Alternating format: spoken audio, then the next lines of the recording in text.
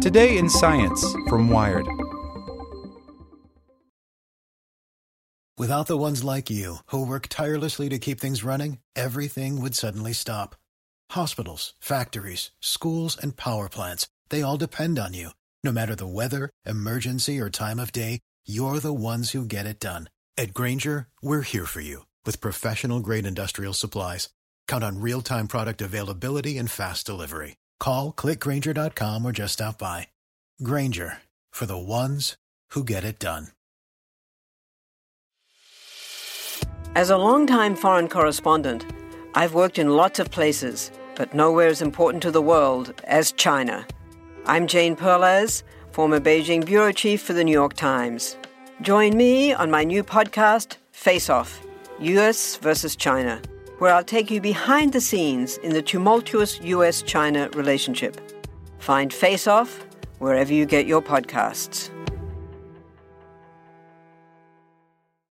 Today in Science from Wired. A minimalist approach to the hunt for dark matter. In a new experiment, researchers looked for tiny flickers in the fundamental constants of nature. By Sophia Chen. Nothing is certain in life except death, taxes, and a physicist might add, the values of the fundamental constants. These are quantities, such as the speed of light or the mass of the electron, which physicists have determined do not change over time throughout the universe. Or do they? Physicist Dionysios Antipas and his team have set up a green laser to beam through a small glass container of iodine gas at a laboratory at Johannes Gutenberg University of Mainz in Germany. By carefully studying the interaction of the light with the iodine, Antipas looks for hints that certain fundamental constants are changing, ever so slightly over time. We call them constants, in quotation marks, says Antipas. Crudely, you can think of the iodine molecule as two atoms attached by a spring. By shining light on the atoms at exactly the right frequency or color, the two atoms absorb the light to vibrate back and forth. Antipas tunes the laser's color to find this frequency, which depends on several fundamental constants: the mass of the iodine atom's nuclei, the mass of the electron, and the strength of the interaction between electric charges in the electromagnetic field, known as the fine structure constant. By measuring properties of the light that the molecules absorb, Antipas can determine whether fundamental constants change. To be sure, Antipas's team has not detected fundamental constants changing, but in a paper published in Physical Review Letters this July, they report just how much several constants do not change. Working with another team at Heinrich Heine University, Dusseldorf, they find that if the mass of the electron did change, it fluctuated by less than 1 part in 100 trillion, and the mass of the iodine atom's nucleus by less than 1 in 10 trillion. In addition, any fluctuations in fine structure constant are below 1 part in 100 trillion, says Antipas. The team searches for fluctuations in fundamental constants to look for dark matter, a mysterious substance that physicists estimate make up 85% of the matter in the universe. In 1933, the Swiss astrophysicist Fritz Zwicky observed galaxies that appeared to be spinning faster than their visible matter would allow. At those speeds, gravity dictates that the galaxies should fall apart, like pancake batter whipping off a hand mixer. He hypothesized that the galaxies were held together with a type of invisible material now called dark matter. Since then, researchers have made many more observations supporting the existence of dark matter. We actually know the dark matter density near Earth within a factor of 3 from its gravitational effect, says Julia Gerlein of Brookhaven National Laboratory, who is not involved with the experiment. We just don't know what dark matter is made of.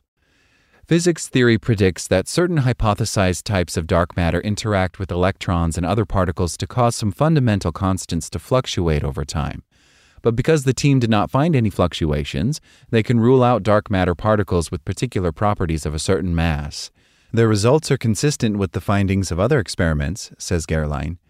In particular, Antipas's team uses their experiment to search for a class of dark matter known as ultralight dark matter. At its heaviest, an ultralight dark matter particle is still about 1 trillion times lighter than an electron. According to quantum mechanics, all matter has particle-like and wave-like qualities, with larger objects typically harboring more particle-like qualities and smaller ones more wave-like qualities. When people talk about ultralight dark matter, what they mean is that the dark matter is more like a wave, says physicist Catherine Zurich of the California Institute of Technology, who was not involved in the experiment. Like all other dark matter experiments so far, Antipas's search hasn't found anything. However, their absence of a discovery does help constrain the properties of dark matter as the experiment shows what dark matter is not. In addition, the team's approach is distinctive compared to better-known dark matter experiments, which search for particles known as WIMPs, that's weakly interacting massive particles. Those experiments commonly involve collaborations of 100 scientists or more, and the detectors have dramatic engineering requirements. For example, the LZ detector in South Dakota contains 7 tons of liquid xenon, a rare element found in the atmosphere at less than 1 part per 10 million. To shield the detectors from unwanted radiation, physicists station them in laboratories deep inside mountains or underground in former mines. In contrast, Antipas's entire experiment fits on a tabletop, and his collaboration consisted of 11 scientists. Looking for dark matter was actually a side project for his lab. They usually use the equipment to study the weak nuclear force in atoms, which is responsible for radioactive decay. This was a quick and interesting thing for us to do, says Antipas. We use these methods for other applications. Compared to WIMP detectors, the tabletop experiments are simple and cost-effective, says Gerlein. Over the past decade or so, these tabletop approaches have become increasingly popular for dark matter searches, says Zurich. Physicists who first developed super-precise tools and lasers for studying and controlling single atoms and molecules looked for more ways to use their new machines. More people moved into the field, not as their primary discipline, but as a way of finding new creative applications for their measurements, says Zurich. They can repurpose their experiments to look for dark matter. In one notable example, physicists recast atomic clocks to look for dark matter instead of for timekeeping. These precise machines, which do not lose or gain a second over millions of years, rely on the energy levels of atoms, which are determined from interactions between their nuclei and electrons that depend on the fundamental constants. Similar to Antipas's experiment, these researchers looked for dark matter by measuring the atom's energy levels precisely to search for changes in the values of fundamental constants. They didn't find any.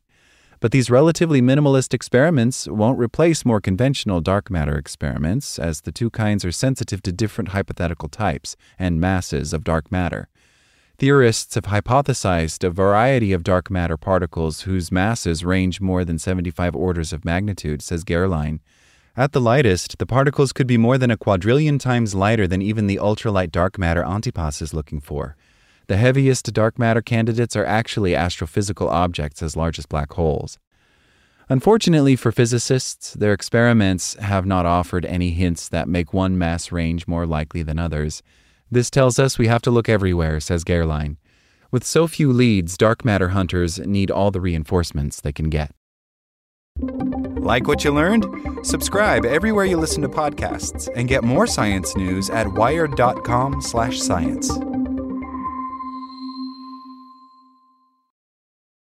Want to learn how you can make smarter decisions with your money? Well, I've got the podcast for you.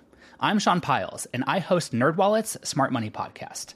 Our show features our team of nerds, personal finance experts in credit cards, banking, investing, and more.